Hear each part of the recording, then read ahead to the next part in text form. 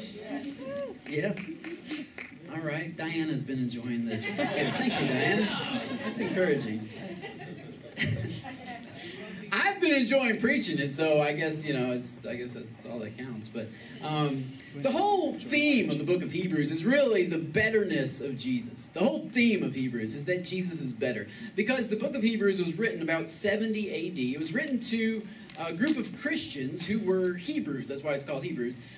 They were former Jews that had come out of Judaism, and they had put their faith in Jesus. And so who exactly authored the book of Hebrews is kind of under a lot of discrepancy and argumentation. Personally, I kind of feel like it was Paul, but, there's no real way to know. The author does not state who he is. We do know that it's the Holy Spirit. We know that it's God that was the author of Hebrews, and so we believe that it's inspired by God, which means that it was applicable, 2,000 years ago, but it's also applicable today. Now, in order to understand how it applies to us, we really have to look at the original context, and that's what we've been doing. We've been looking at the fact that this was written to Jews who had come out of Judaism, and really it's a book trying to, and really just brilliantly explaining the betterness of Jesus.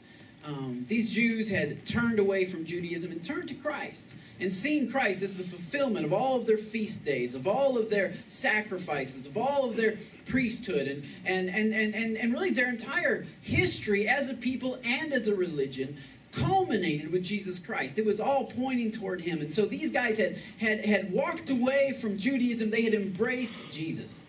But it didn't take very long before they received a little bit of, persecution, I suppose. Their Jewish friends were mocking them and saying, "Man, you've really missed the boat, right? You've left, thousands of years of history, of biblical history. You've left the law of Moses. You've left the Ten Commandments. You left all of that for Jesus." And so they began wavering in their faith. They said, "Well, I don't know." They were beginning to think maybe we should go back. Maybe we should go back to Judaism. And this letter is written to them to assure them. Frequently, the sentence or the statement is holding fast the confidence of our confession. Constantly, the writer of Hebrews is saying, look, don't let go of Jesus. Jesus is better. And so the writer of Hebrews starts in chapter 1 and chapter 2. He's really talking about Jesus is better than angels. And for those of you that missed that, that's online. It's we have a podcast, so you can listen to that online if you go to our website, citychapelchurch.com. You can listen to that about why Jesus is better than angels. The next week we talked about how Jesus is better than Moses, and that's chapter 3 and really chapter 4. Moses and Joshua, actually. And Moses, man, nobody is better than Moses in the Jewish system, and even in several religions around the world, Moses is a highly revered character. But Jesus is better. So we talked about last week how Moses was a pointer, right? Moses pointed to the manna. Jesus said, "I am the manna." And so Jesus is not the distributor of the product you need. Jesus is the product you need. And we often come to Jesus. I don't want to re-preach last week's message, but some of you weren't here, so there you go. We often come to Jesus in order to get what we think we need. So we think Jesus is going to get us a better job because what we think we need is not Jesus but a better job. Or we think Jesus is going to fix our family because what we think we need is a family that's really happy, and that'll make us happy. And so we don't change what we think we need. We keep that, and we just come to Jesus, believe Jesus is the distributor of that. And Jesus is not the distributor. Jesus is not going to fix your entire life the way that you want it to be fixed. Jesus is what you need. And the shift that happens is when we change our mindset from looking and desiring these other things to simply being satisfied with Jesus. He's sufficient. He's enough. So anyway, obviously, I really like Hebrews. I love preaching about Jesus. So if you would like to listen to that message, that's also on the podcast. But today we're going to jump into chapter 5. And I'm actually going to start a little bit behind chapter 5. The latter part of chapter 4 is where the writer of Hebrews begins what I would say is the climactic moment of this entire book. The reason why I believe that Paul wrote this, for several reasons, is that the style of this book is such that chapter 1, chapter 2, chapter 3, chapter 4, they're all building to something. They're all culminating. They're moving toward a central theme. And then we're going to see in chapter 5, 6, 7, and kind of 8, that is the theme. You're going to get to the heart of it. The center of the book is right there. That's it. That's the peak of the mountain. But then on the other side of the mountain, the chapter 9, 10, 11, 12, and 13, you kind of ask the question, well, now what? So if this is true, if this is the central theme, now what comes after that? And how then should we live? And those kinds of questions. And so we're getting toward the guts, the meat of what the writer is saying, and we're going to see that right here. So in chapter 4, verse 14, if you don't have a Bible, we have a giant Bible up here on the screen. Also, this is a good reminder, if you have cell phones, if you can silence them, that'd be awesome. My iPad just dinged because somebody texted me while I'm preaching. So it's amazing. People try calling me and stuff on Sunday between 10 and 11.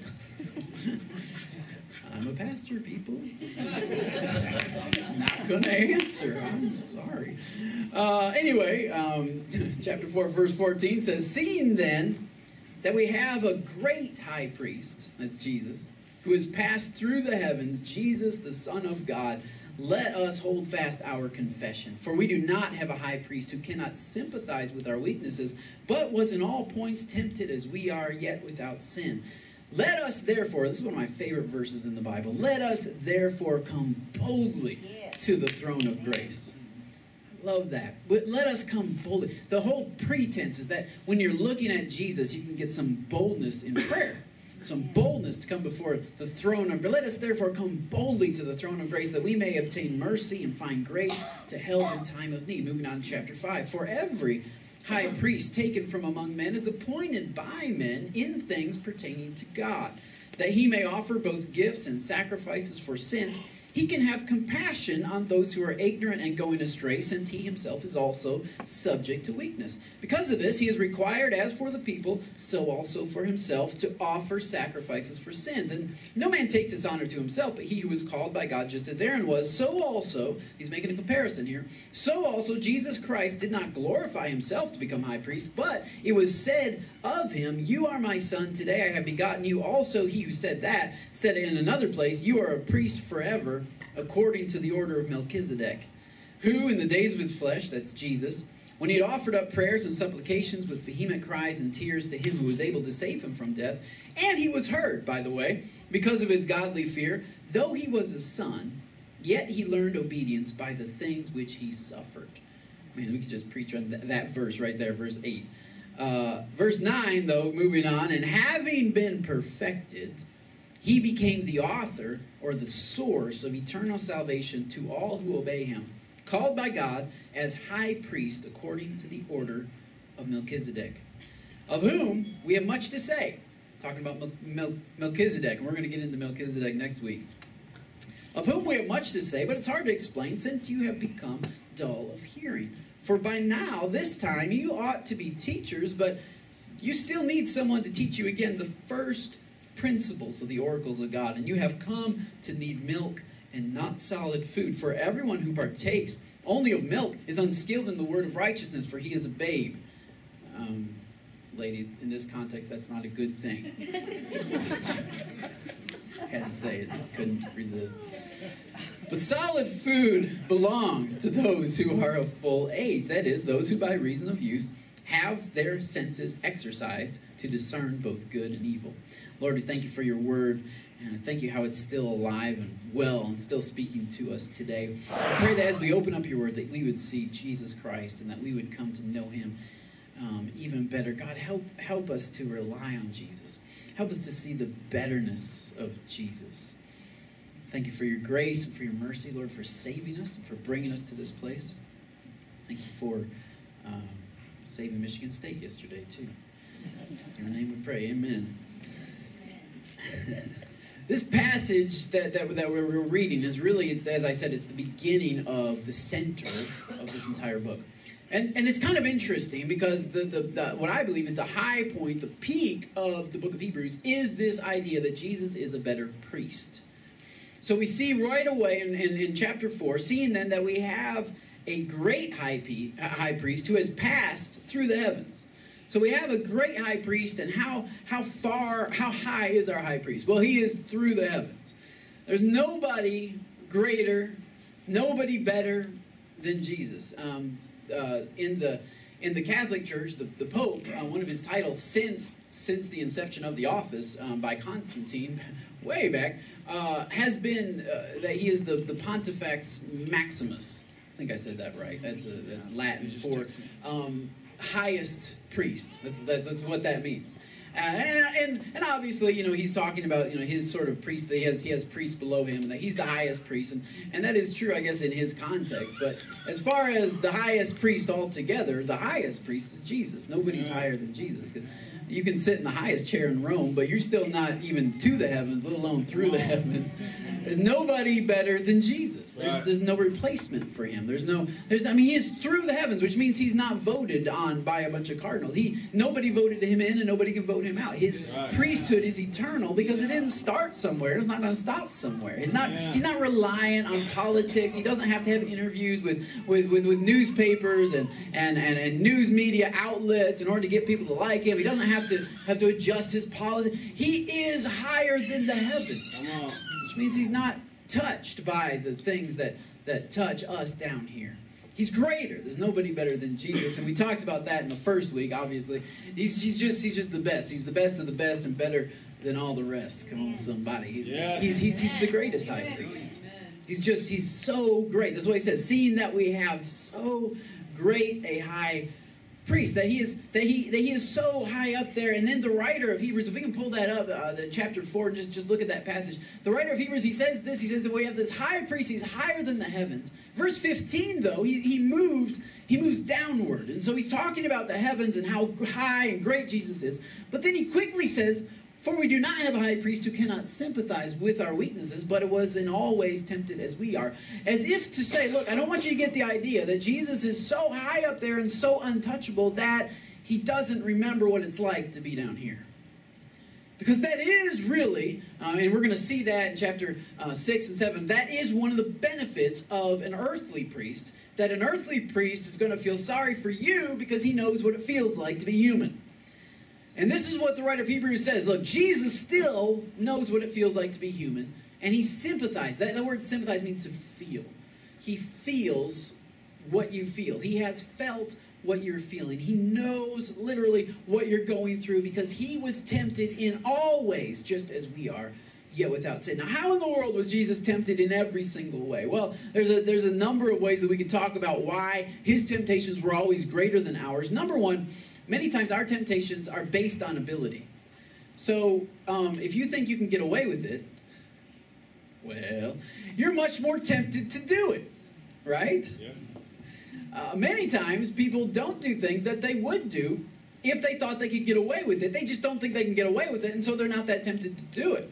Well, Jesus is all-powerful, so he could literally get away with anything. That's right. So when he walked the earth, he knew exactly what he could get away with, and that was anything. So he was tempted much greater than you and I ever are. Also, temptation is really linked to knowledge. So what you know or what you can imagine, that really is the limitation of your temptation. You're not tempted by stuff you've never heard of. You're not tempted by stuff you've never seen or thought about. That's not a temptation. But Jesus is all-knowing, so he knows every aspect of human nature. And so he was tempted literally in every way. There's no temptation that you face that you can say, I don't think Jesus felt that. Oh, he felt it, and he felt it much stronger than you've ever felt it.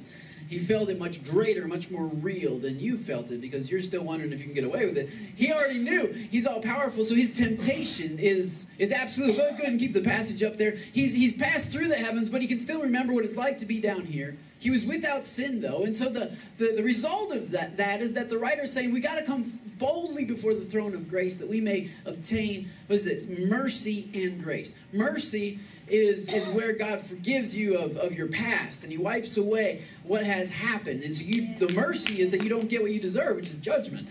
And that's what we find when we come before the throne of grace. We are going to find mercy.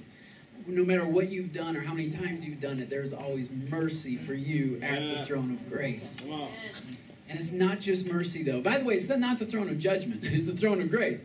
Just throw that in. It's not just mercy that he has for us. He also has grace. Now, what is grace? Grace is power. So mercy takes care of your stuff in your past. Grace gives you the power to make different choices, to make a new life, to live differently, for your future to be better than your past. And what Paul says in another place is that God's grace is sufficient for you. And so it's enough. His power is enough for you. No matter how addicted you are, God's grace can help you move forward in a different tomorrow than you were yesterday. That is the grace of God.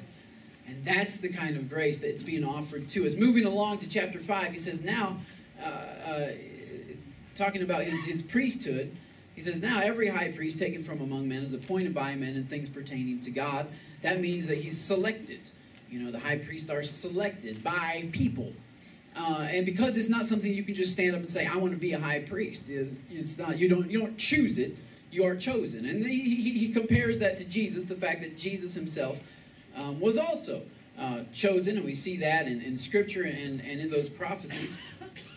In verse 7, though, it says that in the days of his flesh, when he had offered up prayers and supplications with vehement cries and tears, that's talking about Jesus in the Garden of Gethsemane. Yeah. And he's getting ready to be crucified. He's going through the most excruciating pain that he ever had, and his heart literally ruptures at that point. He's sweating blood because he's bearing the weight of the sins of the world. Yeah.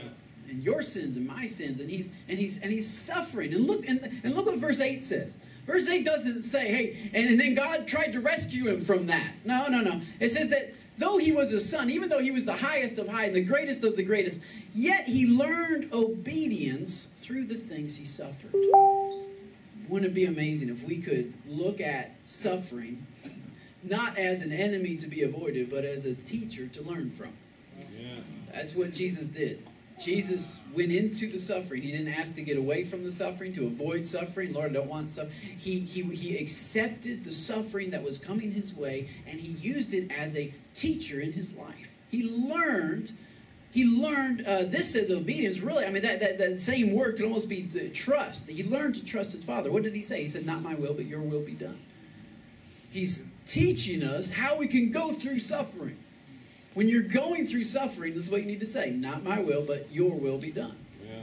Not my will, but your... And it takes a while. It takes a little bit of practice. But let me tell you, that is the best way to walk through suffering and to learn what God has for you to learn. Having been perfected, Jesus having been perfected. Now, he wasn't imperfect before. Perfected means complete. Like he finished the circle. He hung on the cross and he said, it is finished. Or he could have said, it is perfect. He perfected. Having been perfected, he finished his work. He became the source of eternal salvation for all who obey him. Called by God as a high priest according to the order of Melchizedek. And this is where the author of Hebrews takes a turn, and he almost pauses. Like, it's kind of interesting to me that the Holy Spirit is communicating about the most important thing.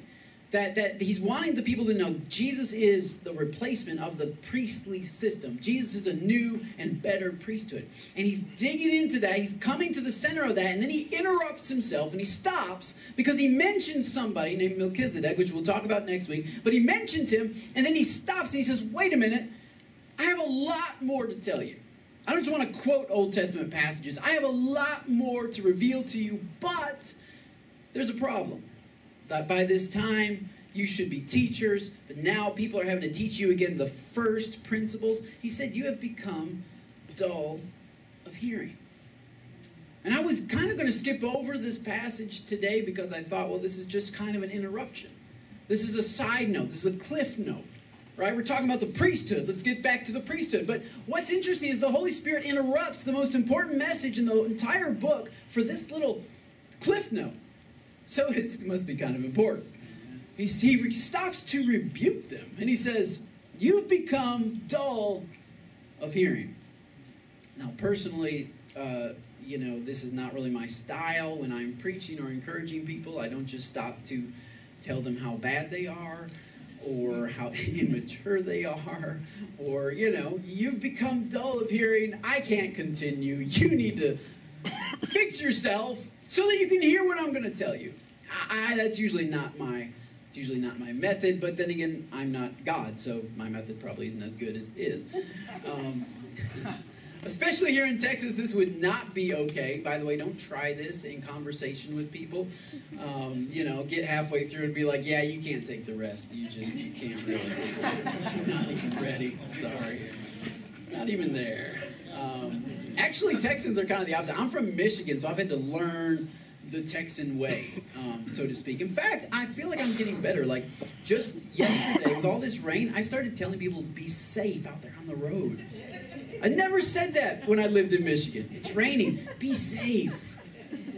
Now, if it's a blizzard and there's we're getting 12 inches tonight, then yeah, you would say be safe. But it's drizzling outside. Be safe. So I've had to figure that out. As a new Texan, I'm learning that when there's precipitation, really when it's just cloudy, be safe. It's cloudy. You never know. It might rain. Slightly windy. It's a little bit too sunny. Be safe. That's just how it's Southern hospitality or something, I guess. Just being more nice than you need to be. When you're in Michigan, it's just no. You can handle it. It's rain. Just deal with it. Suck it up. Put your big boy pants on and go drive. That's what we do. So I've kind of learned that you don't do this, but it's funny to me, the Holy Spirit just stops everything. Just hold the phone, stop everything. You guys, there's a problem. There's a problem. You've become dull of hearing, so it's hard now to explain what this whole Jesus, better priest thing is all about. He stops and he says, you become dull of hearing. Now, when I hear the phrase dull of hearing, personally, I think that means you're not so sharp anymore. You're not the sharpest tool in the shed. And sometimes I think you can become dull if a tool can become dull if it's not used. And so that's how I naturally have always interpreted this passage, that God is saying, look, you've become dull of hearing. In other words, you haven't been obeying me. I've been telling you stuff and you haven't been doing it. And so you're just getting used to just hearing stuff. And so I don't just want to tell you stuff. I want you to do stuff. And there is some application of that. Faith comes by hearing from the Word of God, but faith without works is dead. So there is a sense in which, we do need to listen and obey. But when I was looking this week at this passage in the original language, it just blew my mind. And this is what really, really messed me up. The word dull, actually, it doesn't mean not so sharp. It actually comes from the root word that is a cuss word nowadays. The King James Version used to say. I'm trying to think of a better word. It means the illegitimate child. That's what it means. It means the son, specifically, son or daughter, but a child of a slave woman. It comes from that term. And so it's kind of interesting. Really what he's saying here, he's not saying you become dull of hearing. He says that you've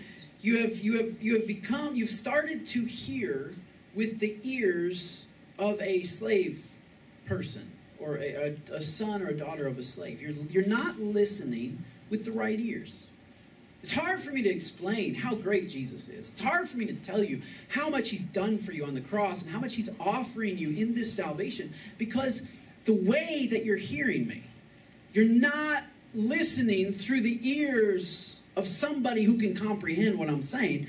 You're listening through the ears of a son of a slave woman. Now, ancient slavery was different than modern, or what we think of today as slavery, like 1850 slavery. It was different. Slavery in the ancient world was a job. It was like being a maid, that you would sell yourself or you would be employed several times. It was not nearly as abusive as a lot of people think of today. Obviously, there were some bad parts to it, but mostly it was a job that you would say, all right, this is my pay, this is what I'm going to get, and they even got to live in the house. They didn't live in some shed in the back. They were a part of the family, but obviously they were just there for the money. They were just working. And so the writer of Hebrews says, look, the problem is you are hearing through the ears of a slave, and you're stuck on the basic principles. Principles means elements or elementary things, or literally ABCs, the ABCs of Christianity. You're stuck on the ABCs. I can't go any deeper. I can't go any higher. I can't really tell you how awesome Jesus is, because you're not going to understand what I'm saying, because you're thinking like a child. You're thinking like an ABCs. You're thinking not like a son, but like a slave. You don't think you belong in this house. You don't think you're a part of this family. You've already stepped back away from faith in Jesus, and you're beginning to think, you begin to hear everything I say, even the gospel, you're hearing it through the ears of somebody who was born under slavery. And so I want to look at a passage in Galatians chapter 4, and this is where we're going to end in Galatians 4, because I feel like Galatians 4 helps interpret the last few verses of Hebrews chapter 5. And so I want to read Galatians 4 verse 1 for you. It says, "Now I say that the heir," this is a son, "as long as he's a child, doesn't differ at all from a slave. Though he is, in some respect, he is master of all. But when he's a kid, when he's a child, he's under guardians and stewards until the time appointed by the Father. Even so, we, when we were children, when we were in Judaism, when we were thinking like children of slaves, in bondage, under the elements of the world," that's almost the same word, the principles, the elementary, the ABCs, the 1, 2, 3, the basic childish things about God. When we were enslaved to them, that was us. And then the fullness of time came, and God sent his son, born of a woman, born under the law, in order to redeem those who were under the law, that we might receive the adoption as sons. In other words, that we might not be slaves, but be sons. And there's a big difference between working for God and living with God. It's a big difference. This is what he says. He says, "And because you are sons, God has sent forth the Spirit of his Son into your hearts, crying out, 'Abba, Father.' Therefore you are no longer a slave, but a son. And if a son, then an heir of God through Christ." I made a slide just to show some of the mentalities as I see it. First of all, a slave has a mentality. He's always wondering if he belongs in the house or if he should be in the house. The son is always confident of his place in the family. A son has a place in the family. That's relationship. That's blood. A slave or a servant has relationship with the house. He lives in the house, but he's not a part of the family. So on Christmas morning, they open up the gifts. The slave doesn't get a gift. They don't celebrate slave birthdays. They don't remember anniversaries for that. No, it's not relational. It's contractual. So I have a contract. I'm here. And that's what they're looking for. The slave is always looking for a reward. It's always looking for his paycheck. He's looking for the reward, whereas the son is looking for relationship. The son is looking for connection. The slave believes he has to earn his value. His son receives value through affirmation of the father. That's how that works. The slave is temporary. He might get fired. He might move on to another job. The son is permanent. Once you're a son, you're always a part of that family. For a slave, freedom is time off. It's vacation. But for a son, freedom is seen as the ability to choose to stay. And honestly, I feel like many of us, we live over here, we come to Jesus, but we're still thinking like a slave. We're still thinking like, where's my reward, right? Where's my pat on the back? Somebody's got to tell me I'm doing a good job, or I don't really know my value. Somebody's got to, somebody's got to encourage me. Somebody's got to come over to my house. Somebody's got to visit me here and there. Otherwise, I don't know my value. I haven't got my value from my Father. I'm looking to earn it by what I do. And so maybe if I serve, maybe if I do things, maybe if I listen to the right music, maybe if I don't watch the wrong movies, come on somebody, maybe if the skirt's not too short or the blouse isn't too low cut, okay.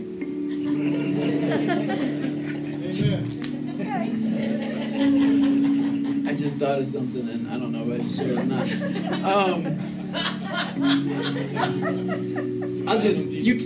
Somebody said they can handle it. Okay, cool. We do name tags at our church. I don't know if you noticed that. We do name tags. My name is Harry. We like name tags. Name tags are great because I'm awful with names. I don't remember names. And so they help me, especially with all the new people. We have so many new people all the time coming to church, and I'm like, yes, okay, what is your name? Well, it's very helpful, ladies, if you put it kind of in the shoulder/chest area. This is helpful to me as your pastor because it's just a little awkward when I'm like, Hey, Christina, it's so good to meet you. It's just, I'm really looking at your name tag, honest, I swear to God. It's just, get up a little higher, shoulder level. I just thought of that. And some of you, all right, some of you probably think that's kind of immature of me to mention that, and you're going to be offended and never come back. And, this is what I would say to that, is that for too long we have measured maturity, but we've measured it wrongly. We've measured it like a slave. We've measured it on stuff like that. On stuff just like that. You shouldn't say that in church. You shouldn't talk about, low-cut shirts in church. That's maturity. You shouldn't listen. It's not written in the Bible. It's not like the Bible says don't say that. But, but if you really are spiritual, you'll just get it. Amen. You'll just figure it out. You'll learn it. You'll be that's maturity. They're so mature. And it's almost like we take maturity and we take eating meat and we take being a son, we take all of that and we move it away from anything that has anything to do with Jesus.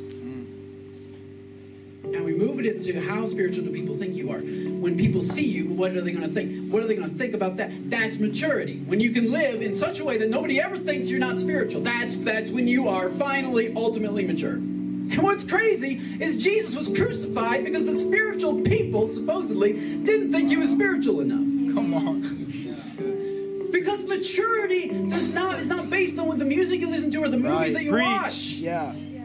It's not based on, is that a cuss word? Is that not a cuss word? Should I get piercings or tattoos? That's not spiritual maturity.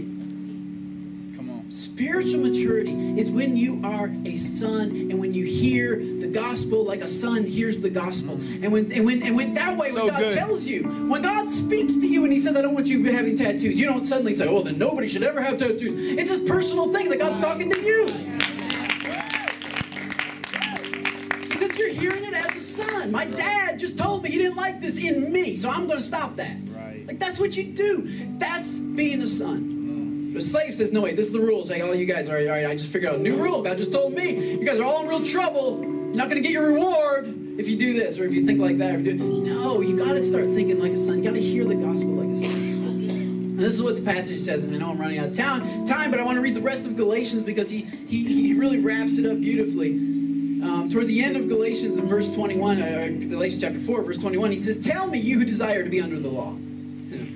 Tell me you who want to think like slaves. Do you not hear what the law says? And he quotes the Old Testament. He goes back to Genesis chapter, Genesis chapter 21. Yeah, 21 verse 8 through 10. He's talking about a story in the Old Testament. And this is what he says. For it is written that Abraham had two sons. One son was by a bondwoman or a slave woman, and the other was from a free woman. But he who was of the bondwoman was born according to the flesh. He who was of the free woman was born through promise. What he's talking about there is the story of Abraham and his wife Sarah. God had promised Sarah she would have a baby. And when Sarah didn't have a baby for like 4,000 years, they finally decided that they needed to get pregnant some other way. And so Sarah's slave girl, was offered to Abraham, and it sounds kind of weird and whatever, but it's the way they did things back then, in order that they could have an heir. And so she gets pregnant. She has a baby named Ishmael.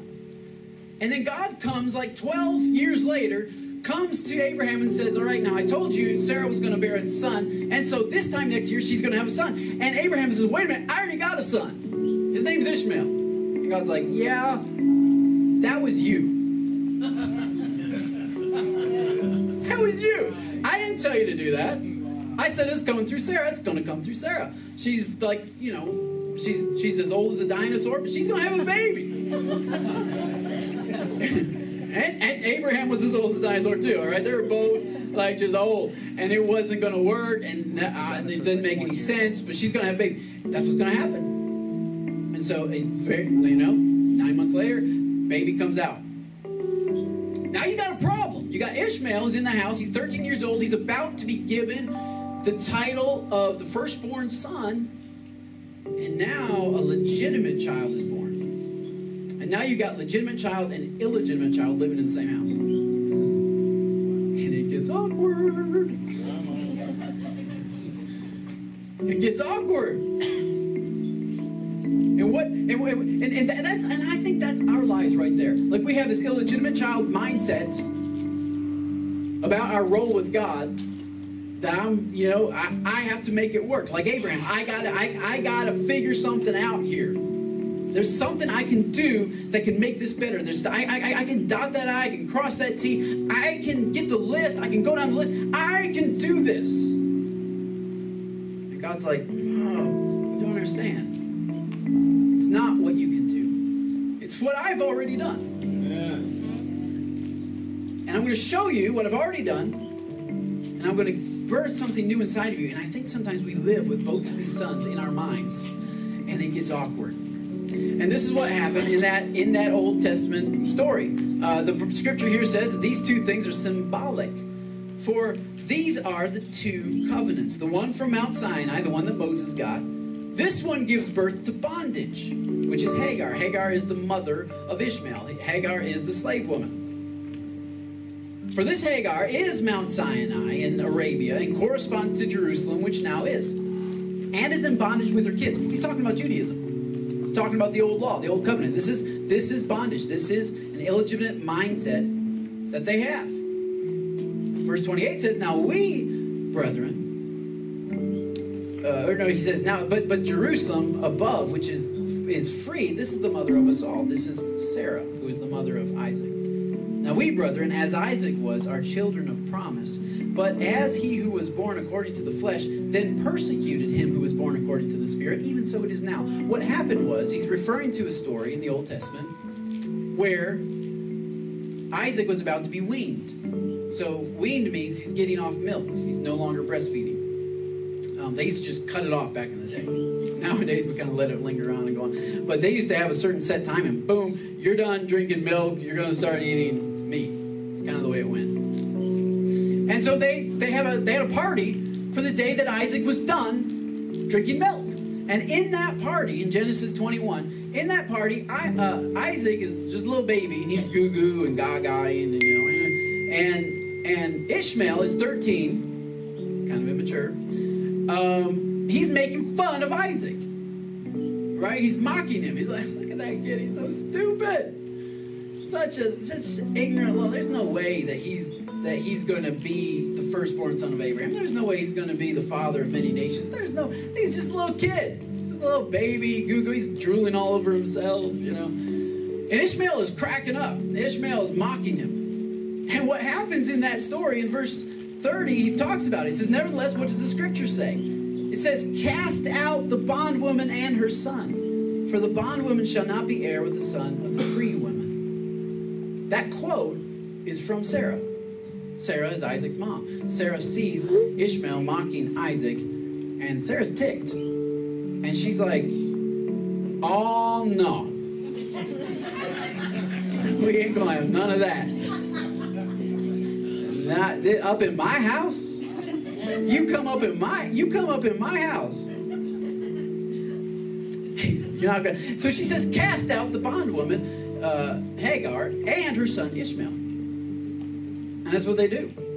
Abraham drives them out of the house. And that's what's got to happen for you and I. At some point, you got to say, enough is enough. I can't think like a slave anymore.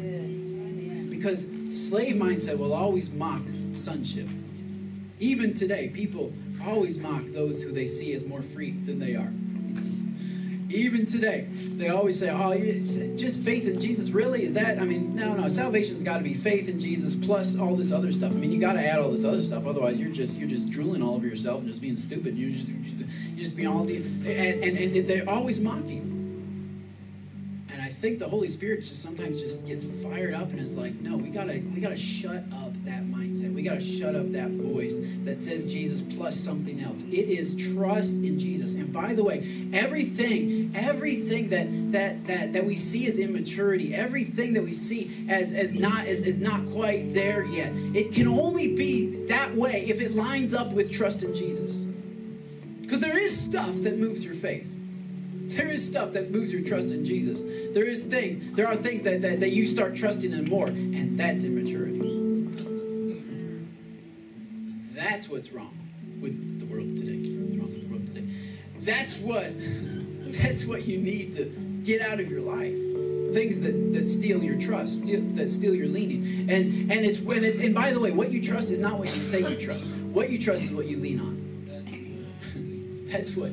So you don't even have to tell me what you trust. I don't need to hear. I trust in Jesus, and I'm leaning on my relationship with this guy. And I trust in Jesus, and I'm leaning on my job. And I trust. And no. It's not what you say you trust. It's what you lean on.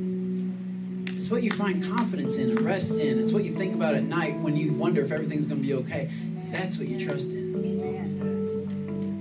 That's where your trust is. And a slave always trusts several things. Trusts his paycheck, trusts his work relationship with his boss. But a son simply trusts his relationship with his father. You can have that. You can have that relationship. You can know, not just believe, that you are saved. And you will find that maturity is as God brings multiple chances for you to suffer, multiple chances for you to walk away, multiple chances for you to not trust. Each time you trust in the face of that, that's called maturity. The question is not, do I look more Christian today than yesterday? The question is, do I trust Jesus more today than yesterday? That's the question. That's maturity. So I want to offer just the initial start of that relationship for you today. And we're going to bow our heads and close our eyes and just take 30 seconds right here. And if you want to enter into this relationship, if you want to enter into this sonship, maybe you've been going to church for a long time and you want to renew a real relationship with Jesus, not just a church relationship with Jesus, I would like for you to raise your hand right now, and I'm going to pray with you and pray for you. Awesome. Yes. Awesome. That's great. That's awesome. Man, yeah. People standing even. Getting real. Let's do it.